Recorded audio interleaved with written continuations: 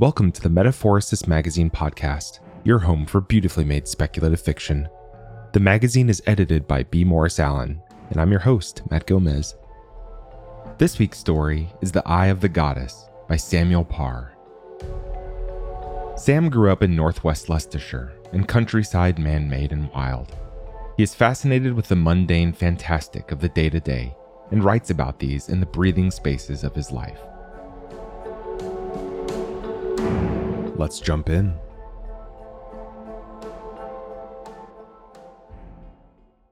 The Solofersen had said Ingolfur was too weak to reach the goddess's isle.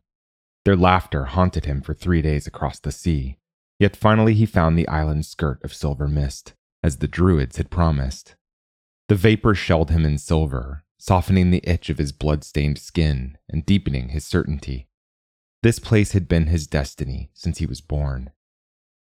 Yet when the mist lifted, he felt a flicker of doubt.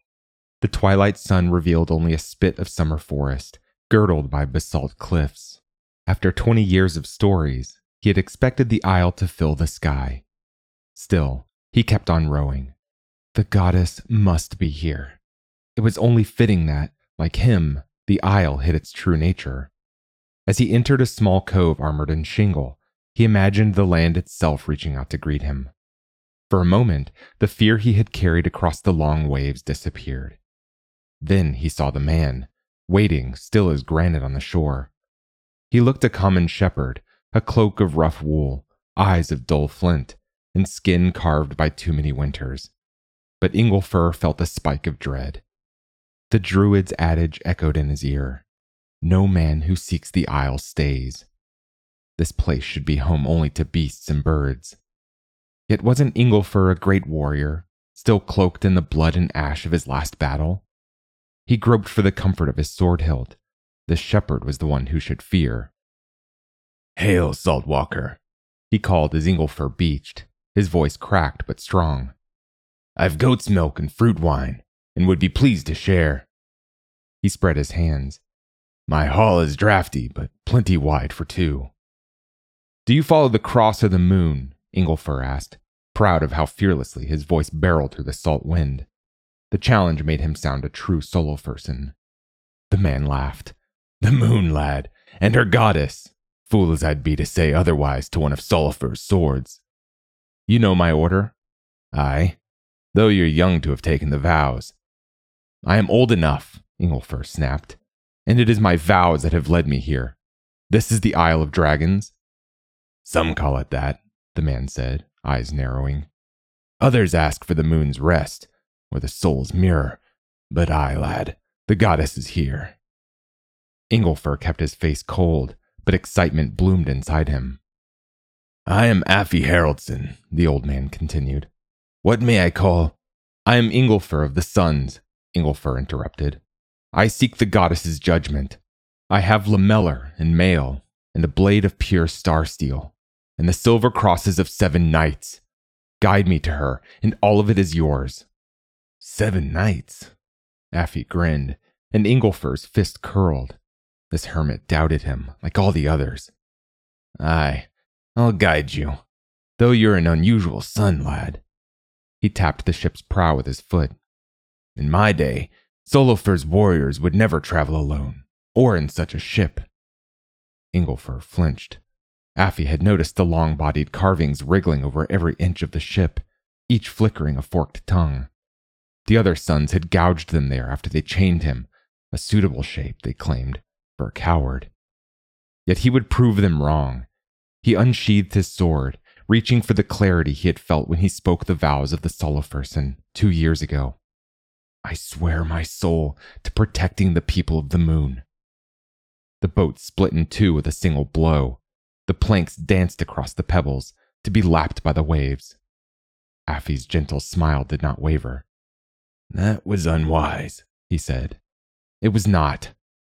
Ingolfur looked to the sky. Above, a herring gull soared, the setting sunlight casting it into a sliver of gold. "When I leave this island, it will be on wings."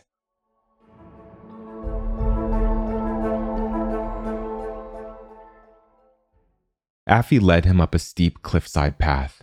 littered with the skeletons of shearwater chicks. When they crested the top, heathland rolled out for a few hundred feet before the forest engulfed it. The air was thick with the scents of heather pollen and rotting seaweed. Apart from the single gull, the sky was empty. After seeing the endless temples of the Crosslands, Inglefur was disappointed that this, the greatest of his people's myths, was so mundane. "Beautiful, isn't she?" Affy said. "Used to be folk of all creeds came here, but you're the first for many a season." "You have been on this isle a long time," Inglefur said. "Were you here to guide Solofer too?" Affy's mouth twitched. "Afraid not, lad. Never guided the Dragon Lord." Inglefur felt a sting of disappointment. The story of Solofer was woven as deep within him as the Isles. 2 decades ago, the great clanfather had left his people as a man and sought the eye of the goddess. He had never returned, but his transformation had been depicted in crafted steel in the Soloferson's hall, not as bird or beast, but as a winged dragon, the ultimate symbol of warriorhood. The druid sang that he had flown on to the Cross homeland, to fight the knights there. Inglefur had stared at the carved beast for long hours in his childhood, feeling the longing in his gut. If only he had had a dragon's strength, he wouldn't have grown up alone. Affy peered upwards. "There's someone just as impressive for you to meet, though," he said. "You'll need her approval, if I'm to guide you." The herring gull was coming closer, transforming from a fragment of light into a snow-feathered bird, its beak a golden spear tip dipped in blood. Affy grinned as it landed on his shoulder. "This is Carrie," he said gently. "She wanted to see if you would gut me before she said hello." The herring gull cocked an eye of speckled brown at Inglefur, blinking once before giving a keening cry. "Ah, she likes you," Affy said, caressing her neck. "Are the skies clear, my light?" She bobbed. Inglefur's throat tightened. "She has received the goddess's gifts," he said. Affy nodded. Wonder filled him. The white of the gull's feathers reminded him of the druid's cave paintings on the mainland, ancient images daubed in charcoal and crushed shell, showing a woman in a black pool before a white orb inscribed with an eye. The moon of the goddess, lady of seasons and tides and all true things. Its light rippled down, casting the woman's reflection into the water. Not that of a human, but of a white seal. In the next painting, the woman was gone, and only the seal remained, swimming away into an ocean of shadow. "It's true then," he said. "You stand before the goddess's eye, and she reflects your soul's shape." "A druid tell you that?" Affy said, eyes glinting. "Aye, lad, you're right enough." Inglefur shivered. He had a sudden urge to reach out and touch the bird's feathers, but he fought it back. That was not how a Soloferson acted. "I admire seekers such as you," Affy said.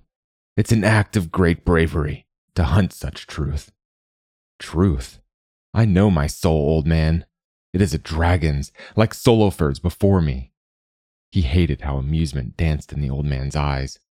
"You doubt me?" "Nay, lad, only curious. What makes you so sure?" "My soul echoes his." Inglefur's voice thickened with pride. "Always he has inspired me. On the mainland he had everything. The oaths of 100 warriors, a mighty hall of golden oak, and 2 young sons to carry his legacy. Yet he left them behind to come here. He gave everything to protect his people. I too am willing to make such a sacrifice." "A mighty calling for one so young," Affy murmured. But he wasn't even listening, staring past Inglefur to the ocean. "And it seems you're merely the first wonder today, Inglefur Dragon Soul, to arrive on the goddess's shore." The sea was darkening, but the mist still shone. In its depths, a silhouette loomed. A sailing boat. A sinuous shape writhed inside Inglefur's gut. They had followed him here. "Likely a lost fisher," Affy said, stroking Carrie. "If so, they know not to beach." Yet Inglefur was already moving. The clotted shadow of the forest beckoned him to melt into it and become something scaled and slithering amongst the undergrowth. Before the trees, he braved a look back. The shadow had disappeared. Nothing approached the island. But how many other ships might be out there, hiding just behind the innocent face of the mists?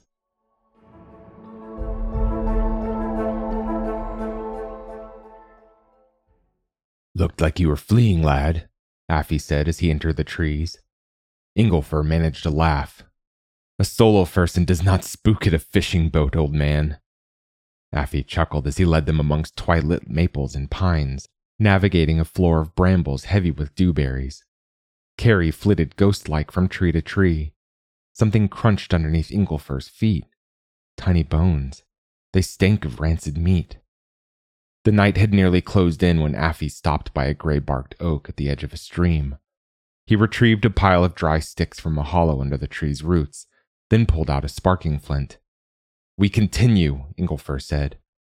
The flash of the flint lit Affy's frown. "We don't, lad," he said. "No matter how much you brandish that star steel, I'd prefer dealing with an angry sun to seeking the eye at night."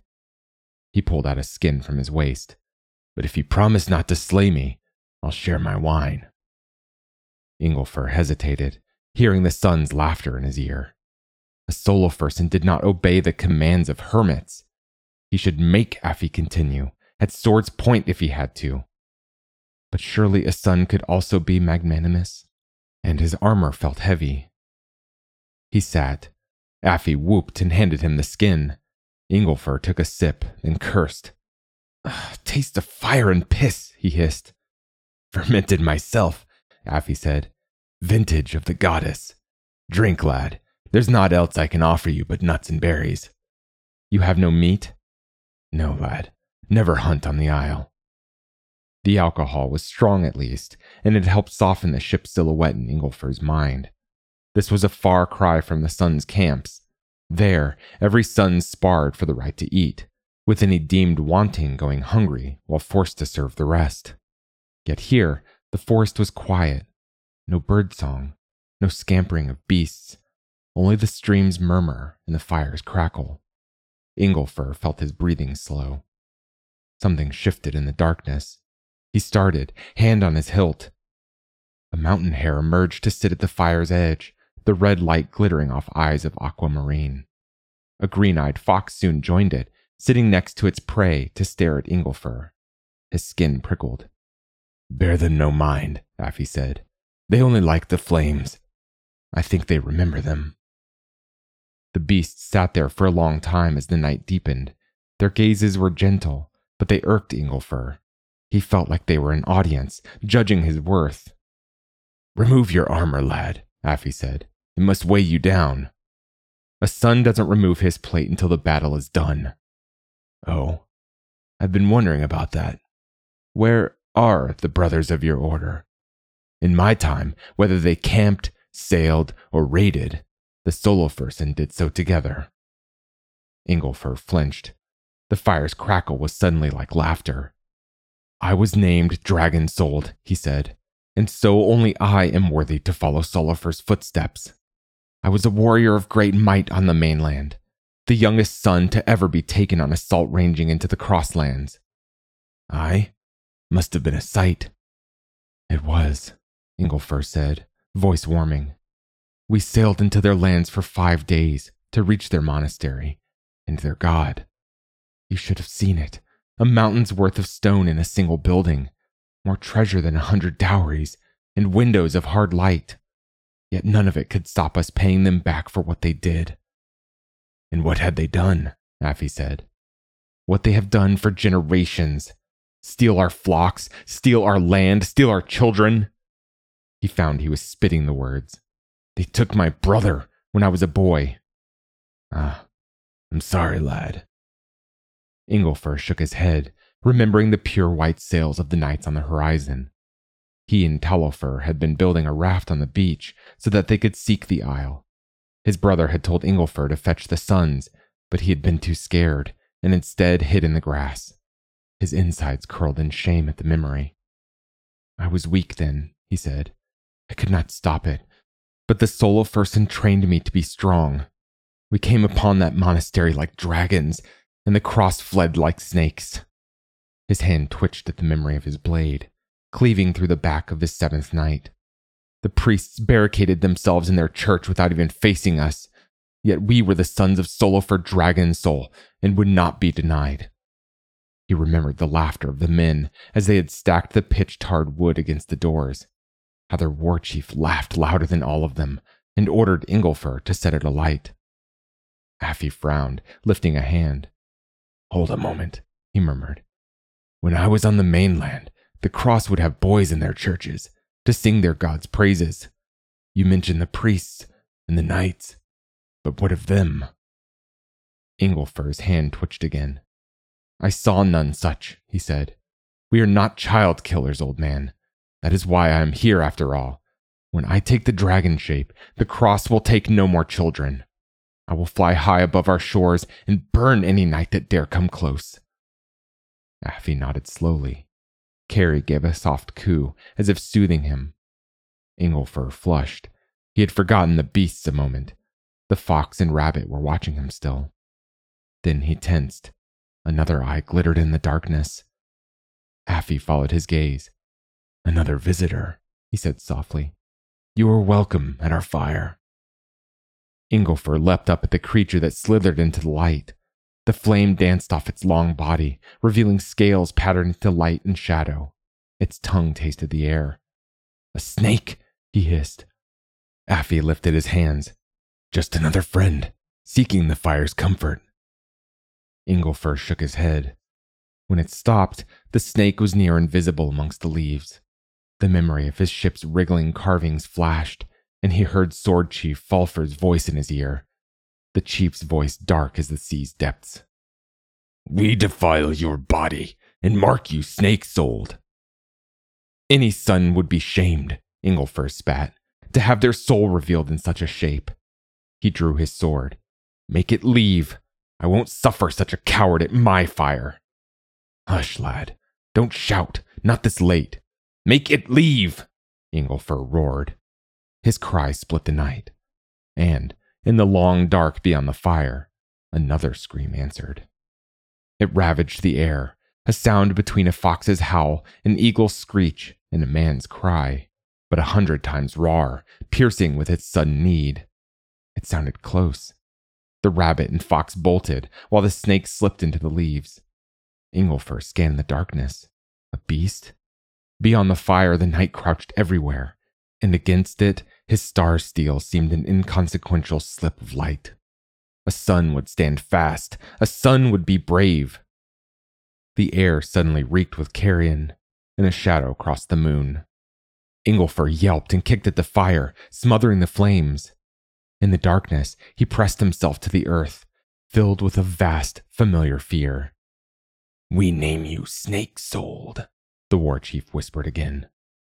Affy's voice, when it came, was calm. "Needn't have done that, lad." "What is that?" Inglefur hissed. "The reason we're waiting here. Have no fear. It mislikes coming amongst the trees, and will slumber tomorrow." Inglefur shivered, unable to rise. "It sounded like a beast," he said. "Wounded, perhaps." "Wounded? Aye, I suppose so. Take it as a warning. Not all of the goddess's gifts are good, lad. Some men's souls are unnatural, and unnatural souls have unnatural reflections. But it will not come into the trees. Sleep. Regain your strength." He was right, it seemed. Inglefur waited for a long time, yet nothing disturbed the forest. Yet he couldn't sleep, not with the beast's scream echoing in his ears. Eventually he rose to pace and pace in the dark, finally falling into an uneasy drowsing far from Affy's relit fire. He dreamt of hands pushing him down, forcing his body to fold and coil in on itself, while men laughed with the roars of dragons, ecstatic in their violence.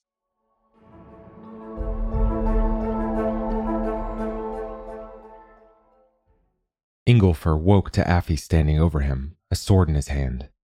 He was on his feet before he realized the blade was sheathed in a scabbard of tattered leather, the hilt rotten with rust. Affy's eyes creased. "Not for you, lad." "You didn't have that yesterday," Inglefur said. He would have noticed. Even simple steel swords were a luxury few could afford. Affy's glance flickered to a tree branch where Carrie perched, preening her feathers. Yesterday there wasn't a longship approaching my island. What? His gut writhed. Did it have a dragon's head? Affy's eyes were very still. So, you know it. They had found him. There are other seekers, he said, managing to keep his face impassive, as a son should. We must make haste. I do not want to compete for the goddess's attention. By the time they find the eye, I will be soaring over the sea. It was all he could do not to break into a run as he followed Affy through the forest. He pictured the dragon ship, how the warriors would fill the 15 benches, oars defying the waves, how they would pour from the ship in formation, swords naked, how they would laugh as they found his tracks. Compared to them, the forest was insultingly peaceful. The sunlight shone slight and silvery, while a cool wind brought the sense of loam and rain. It would have been beautiful, if not for the silence. He listened for the voices of his pursuers, but there was not even bird song. Yet he caught the glint of eyes watching from the trees twice, and his feet crunched on more bones tangled in the brambles. As they went, the skeletons grew more common and larger. Rabbits and squirrels, gulls and guillemots, twice a goat and once a deer. Beasts died in any forest, yet these bones were blackened and crazed and often scattered, as if they had been dropped from a great height. Each had been picked clean, but was still heavy with the scent of rotting meat. It was a relief when the trees finally cleared, revealing the crash of the northern shore and clean salt air. Affy called for a halt at the forest's edge, murmuring several things to Carrie before the gull took wing. She will watch for the others, Inglefur said. Aye, always does. The shoreline was slow going.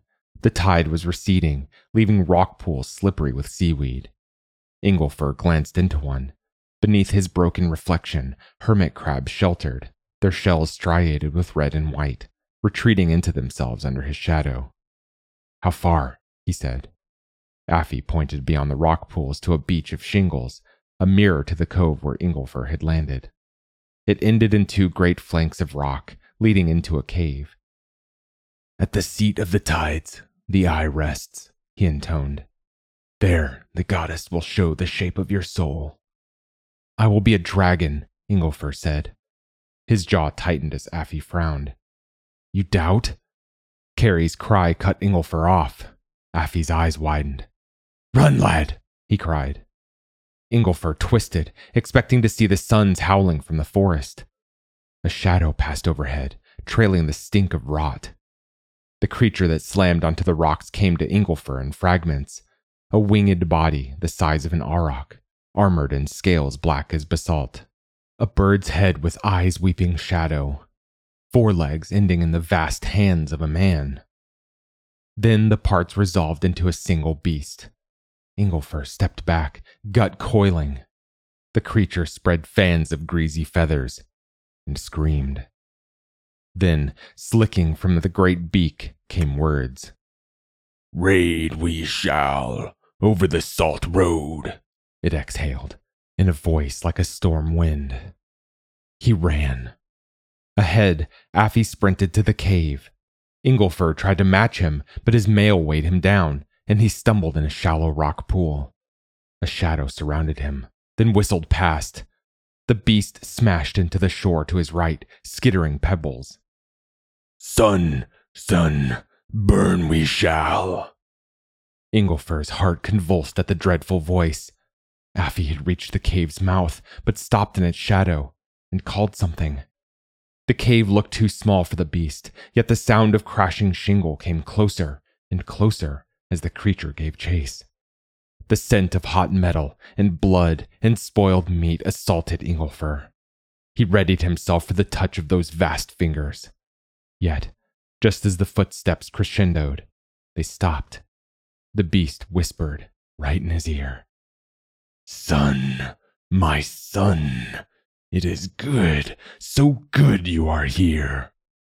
Whimpering, Inglefur found a final burst of speed and slipped past Affy into the darkness.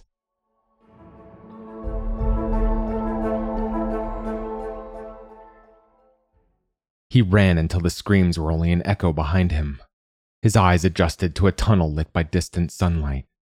A shadow approached, and he caught a flash of trembling white. Carrie. I thought a son like yourself might face such a beast, Affie said, breathing hard. Inglefur groaned, shaking at the old man's words. Affie was right.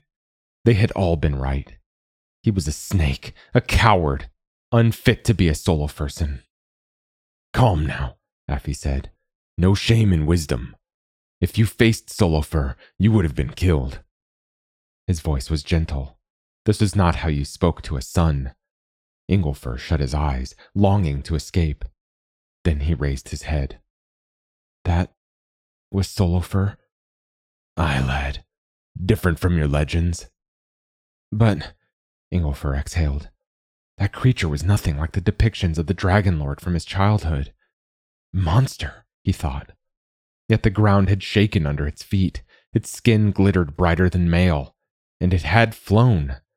How could any cross knight stand against such a creature? He has terrorized this isle for decades, Affie said. Yet it has been years since I have seen him in the sun. It burns him, as do the forest's leaves. He stroked Carrie's still shaking wings. We have guided dozens to the eye without him daring the daylight. Yet now you are here. He wakes. He spoke to me, Inglefur said. He spoke to you, boy? Was that envy in the old man's voice? What did he say? It had been nonsense, a stream of sound. But then, my son. He had called Inglefur his son. Inglefur closed his eyes, letting that truth sink into him. Affie sighed. It matters not, I suppose. Now you understand, lad. Seek a different shape. But Inglefur found he was being filled with a bright, hard certainty. All my life, he said, rising, my people have called me weak. A shame to my people, my goddess, my father. Still, I swore to protect them. He exhaled, remembering the long years as a child staring at the sea, hoping to see a longship. I always knew I would follow my father here. Father, Affie said, stepping back. Inglefur laughed, suddenly elated. Yes, old man, I am the son of Solofur, by oath and blood. And out there, he claimed me. Take me to the eye, Affie Haraldson. As heir to the Dragon Jarl, I command it. Affie's hand twitched toward his hilt. You are his spawn, he growled. Then no. Inglefur drew his sword. Yet before he could swing, Carrie darted forward, talons wrapping around his wrist. Her brown eyes gazed at him with a human gentleness, as if seeking something in him. Then his hand was on her body. Part of him quailed, the slithering weakling, which the sons had always mocked. But he pushed the thoughts away. This was what a son would do. Lead me, Affie, he said. Carrie shrieked as he tightened his fingers. He could feel the whisper of her heartbeat. The old man's face became very cold, but he finally obeyed. He led Inglefur through a honeycomb of sea caves, full of soft sand and the crash of the ocean. They came to a tunnel toothed with quartz, so narrow that the crystals pricked at Inglefur's armor. It eventually widened, and Inglefur gasped. A vast rock pool stretched out in all directions, churning like the far salt maelstrom he had once seen from the longship. Natural shafts in the ceiling let silver light dance on its tattered surface. Moonlight, despite the fact it was surely still daytime. On its shores, everything was changing. Bindweed vines softened into moss as they climbed from the salt water to the dripping stone wall. Great thickets of seaweed gleamed with fish eggs. Some hatched as he watched, their trembling bodies pulled away by the pool's flow. The eye, Affie said. I hope it's worth it, lad. What do I do? Step into the water. The goddess will reveal the shape of your soul. To accept it, you need only cast yourself into the waves. You have served me well, Inglefur said.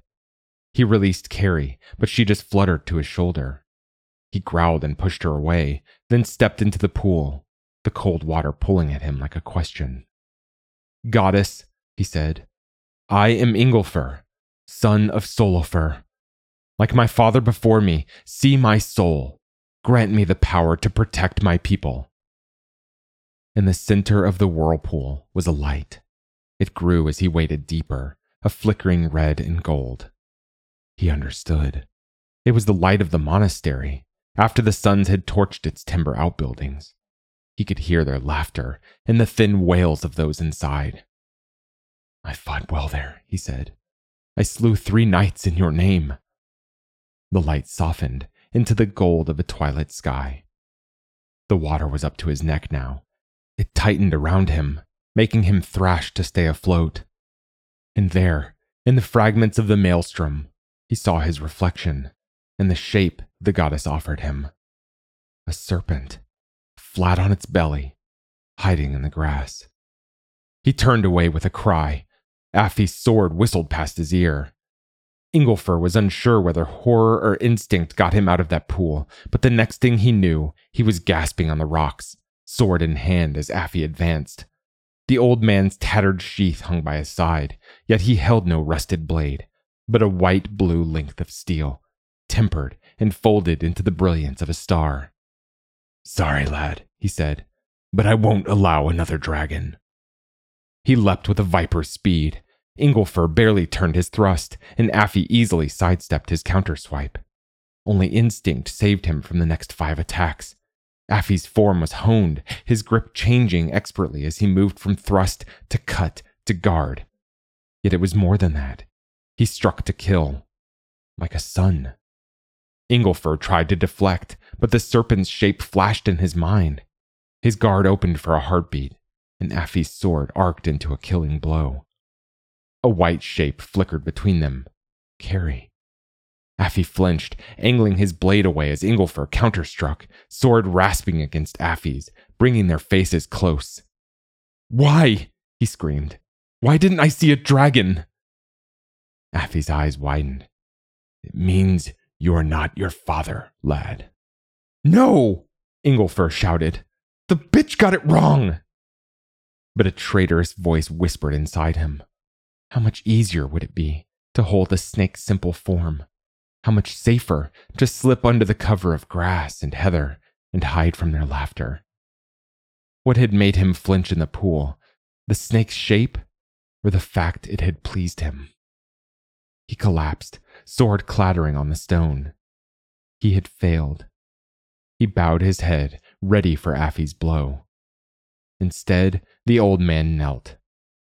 "It seems," he said, "that Carrie doesn't want me to kill you." "Do it," Ingolfer whispered. "Give me a son's death." Affi hesitated before placing a hand on Ingolfer's shoulder. "Let me tell you a tale," he murmured, "that might give you hope." He sighed, and the weariness in the sound made him seem truly old. "When Solofur came to this isle, lad, he wasn't alone. I came with him, as his most trusted thane.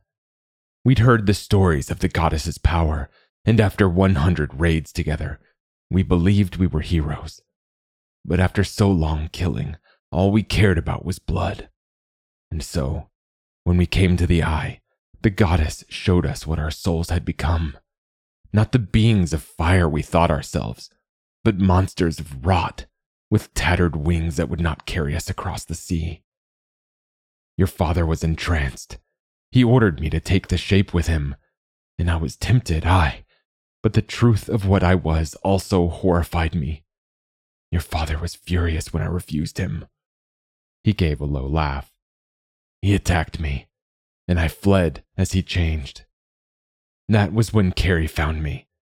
She brought me fish and led me through the deeper tunnels, where I could escape Solofur's new form. It hurt to see her body's purity when I knew mine was so twisted. It hurt more to feel the kindness she gave me, kindness I didn't deserve. I had brought pain and suffering to her isle. Solofur and I had sworn to protect our people, same as you, yet the dragon was killing all he could.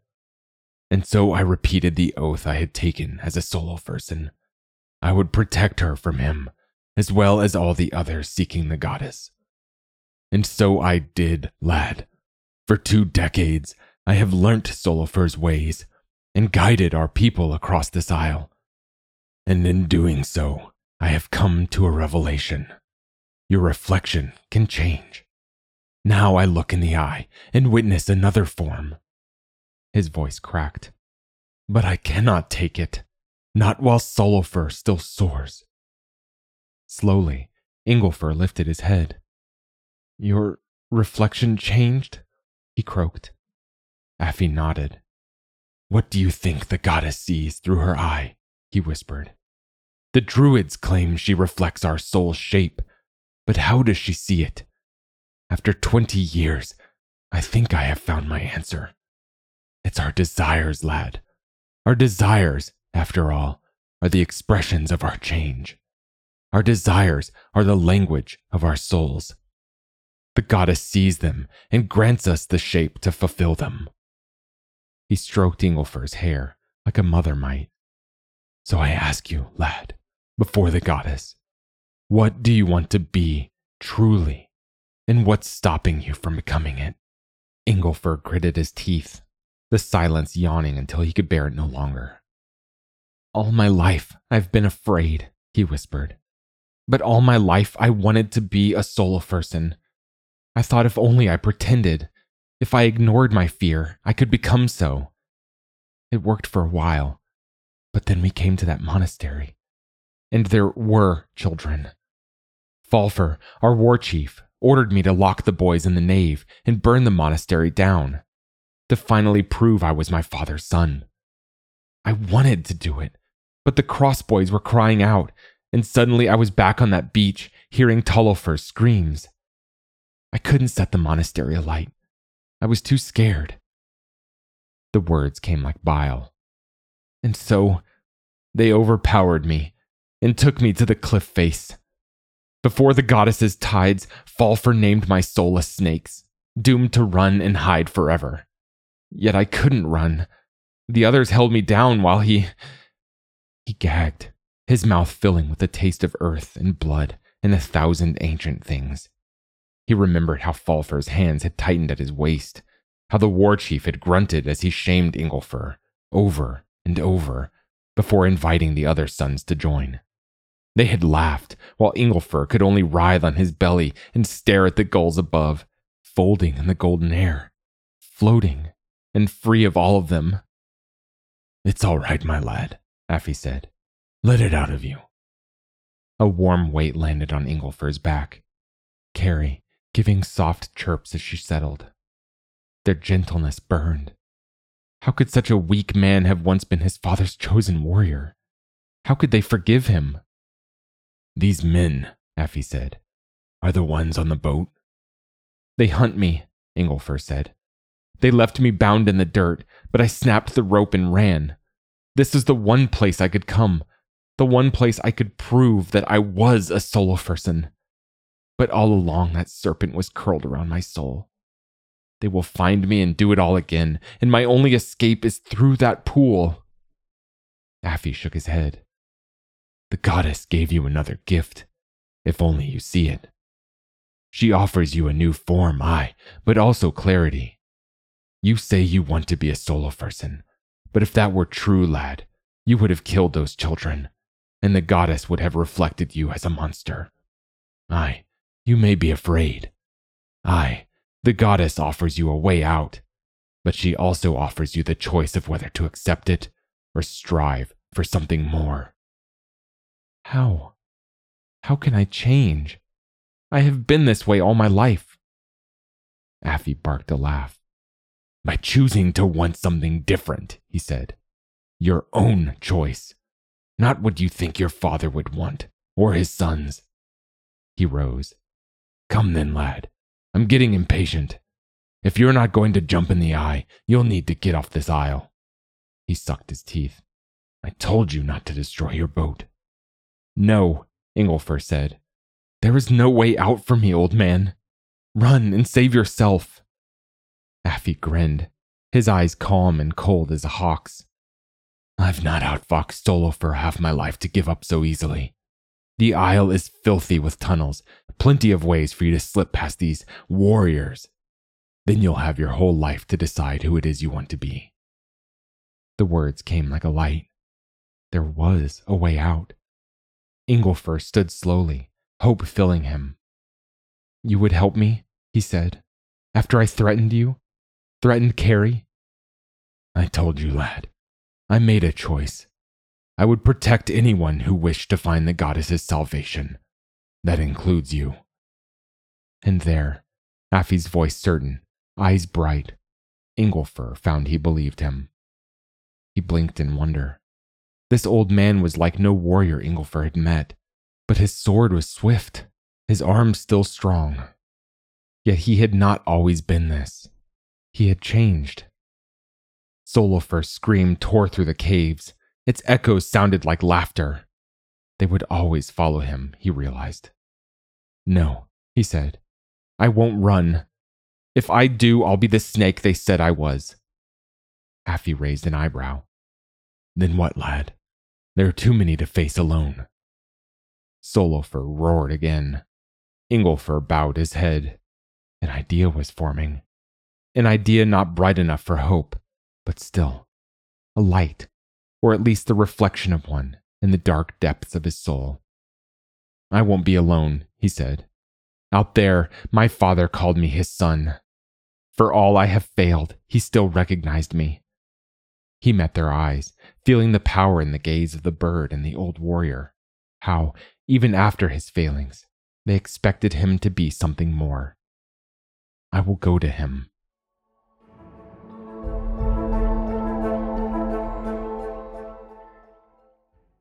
The teeth of night closed as Inglefur stepped out of the cave.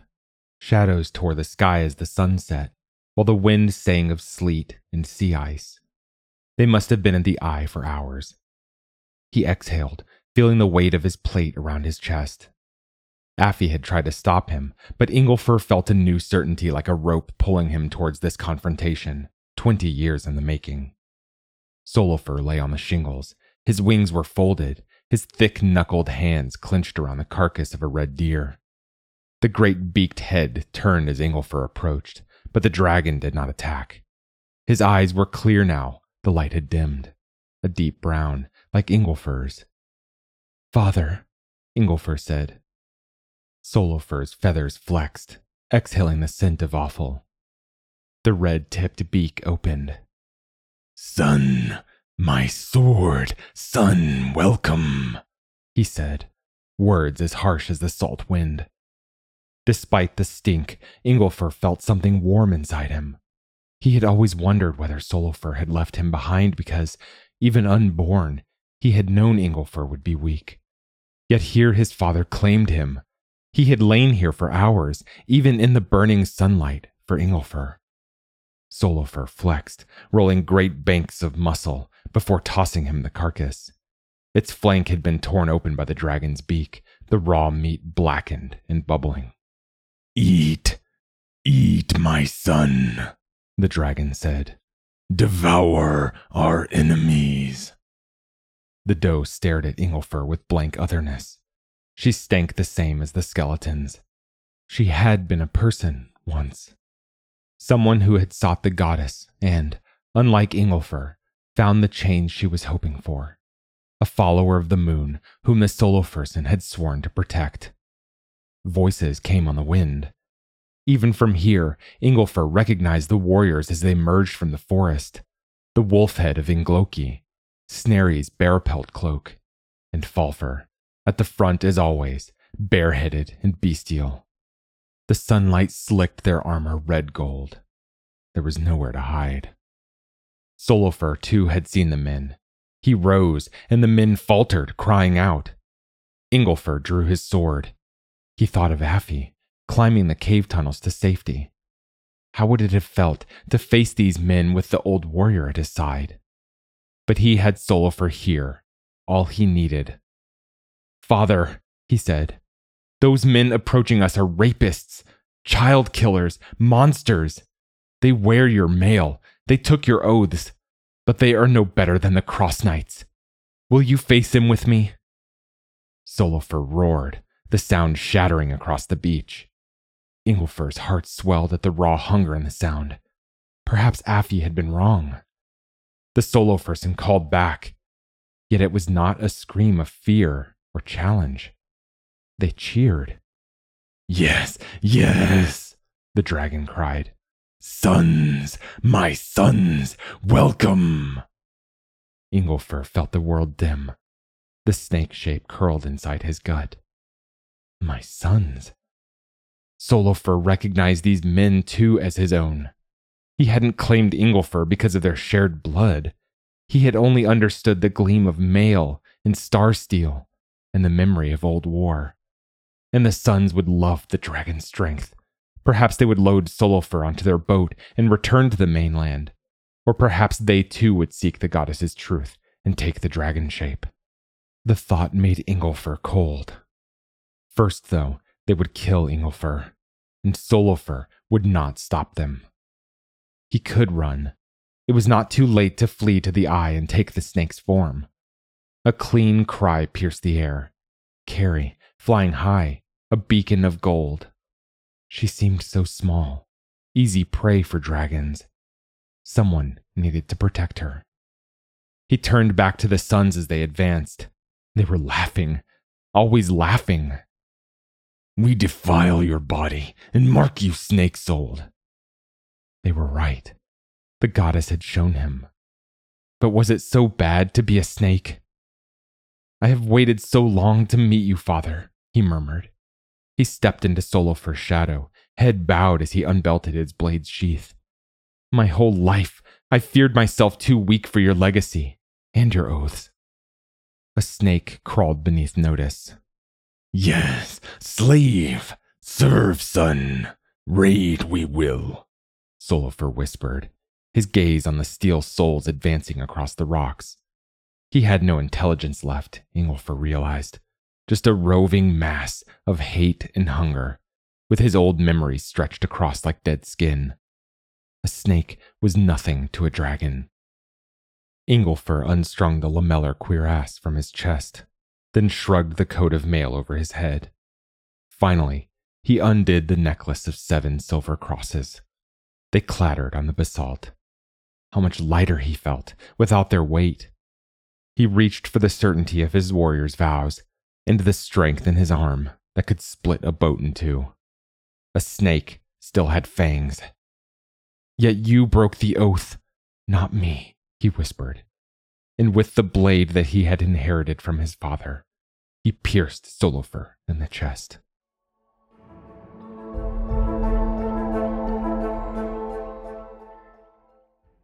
Ingolfur ran. Yet he ran now not with blind terror. He ran with fear, but also purpose. He kept his senses sharp, ducking and weaving over the rocks, tracking the crash of shingles as Solofer chased him. He knew when to flatten himself in a shallow pool as he heard the dragon leap, dodging the reaching fingers. He knew not to look back at the Solofersen, roaring as they charged. They could not stop him. At first, Solofer had not seemed to notice the star steel as it split through his scales and slid in halfway to the hilt. Then, as black blood smoked on the rocks, he had jerked, wresting Ingolfur's sword from his fingers. The blade was still embedded in the dragon's chest, glittering as he landed to block the cave entrance with his bulk. "Sons, kill my sons," he breathed, voice labored but still strong. The sons' voices burgeoned in response. Ingolfur didn't stop, admiring how the setting sun turned the rock pools into golden mirrors. This was a beautiful place, worth dying to protect. Solofer coiled, hands twitching as he readied himself to leap. Then he screamed in anguish. Stinking blood gouted onto the rocks. Behind the dragon, Affi swung again, hacking into Solofer's wing at the base. The dragon spasmed, reaching for him. The old man's star steel blade was an arc of blue light, shearing the vast fingers off at the tips. And then Ingolfur was before the dragon's chest. He placed his hands on his sword's smooth hilt and pushed it further in. "Son," Solofer gasped. The dragon collapsed, fountaining rot. Affy laughed, covered in black blood. "The poets would sing of such a blow," he said. "I thought I'd lost you, lad, but it seems I found a brother." Inglefur smiled. He felt like he was returning home. Yet there was no time. The sun's screams were almost upon them. "We must stop them finding the eye," he called, sprinting past Affy into the caves. And they were running together, two warriors, into the dark in the center of change.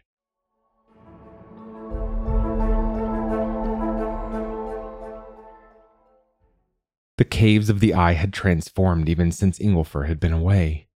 Anemones of 100 colors striped the walls, while whelk eggs jeweled the sand. In the center, the eye still turned. Inglefur breathed in its beauty as he plunged into the water. He felt the goddess's eye focus, and the reflection formed. The laughter echoed in his head. Accept this change, and he could be free of it. Yet a peace was settling over him, a peace he'd never known, like herring gulls flying in the sunset, heedless of the burning hate of the land below. He turned back to the cave entrance as Affy entered. "All my life," Inglefur told him, "I felt I had to be like them. Thank you for showing me another way to be a warrior." "Thank me later, lad," Affy said. "Help me guard the door." Inglefur shook his head. "You have protected this isle long enough, Affy Haraldson." He gestured to the eye. "Go and seek the shape you have always wished for. Join Carrie in the sky." Affy glanced at the waves, the light in his eyes bright and desperate. Then he turned away. "There are dragon seekers out there," he whispered. "Give me your blade," Inglefur said. "It will be my honor to wield it." "Lad, there are too many to face alone." "I am Inglefur, old man, snake of the isle. I have slain Solofur. I stood against every Solofurson for the sake of children. I am a protector." He pointed to the narrow tunnel of quartz. "They may have 30 blades, but here they must enter one by one." Affy stared at him a long moment. "Thank you," he said. Affy's blade was old, but the star steel was unchipped, the edge sharp. Inglefur cut the air, testing its weight. The cries of the Solofursons echoed through the caves. They weren't laughing now. So Inglefur laughed for them, a child's laugh, clean with elation, the same way he had once laughed with Tollifer as a boy. He would never let them pass. It was his purpose, to protect Affy and everyone else. Beyond him, the goddess's eye gleamed. His reflection still caught there in fragments. Scales of pure silver, eyes of gentle brown, and above them the flash of vast, seafaring wings. That was The Eye of the Goddess by Samuel Parr. Thanks for listening. If you enjoyed this episode, we'd love it if you'd leave us a 5-star review on Apple Podcasts, Spotify, or whatever platform you listen to us on. Or, better yet, share the magazine and podcast with a friend. If you'd like to listen to more speculative fiction, visit us online at magazine.metaphorosis.com or on Twitter at metaphorosismag.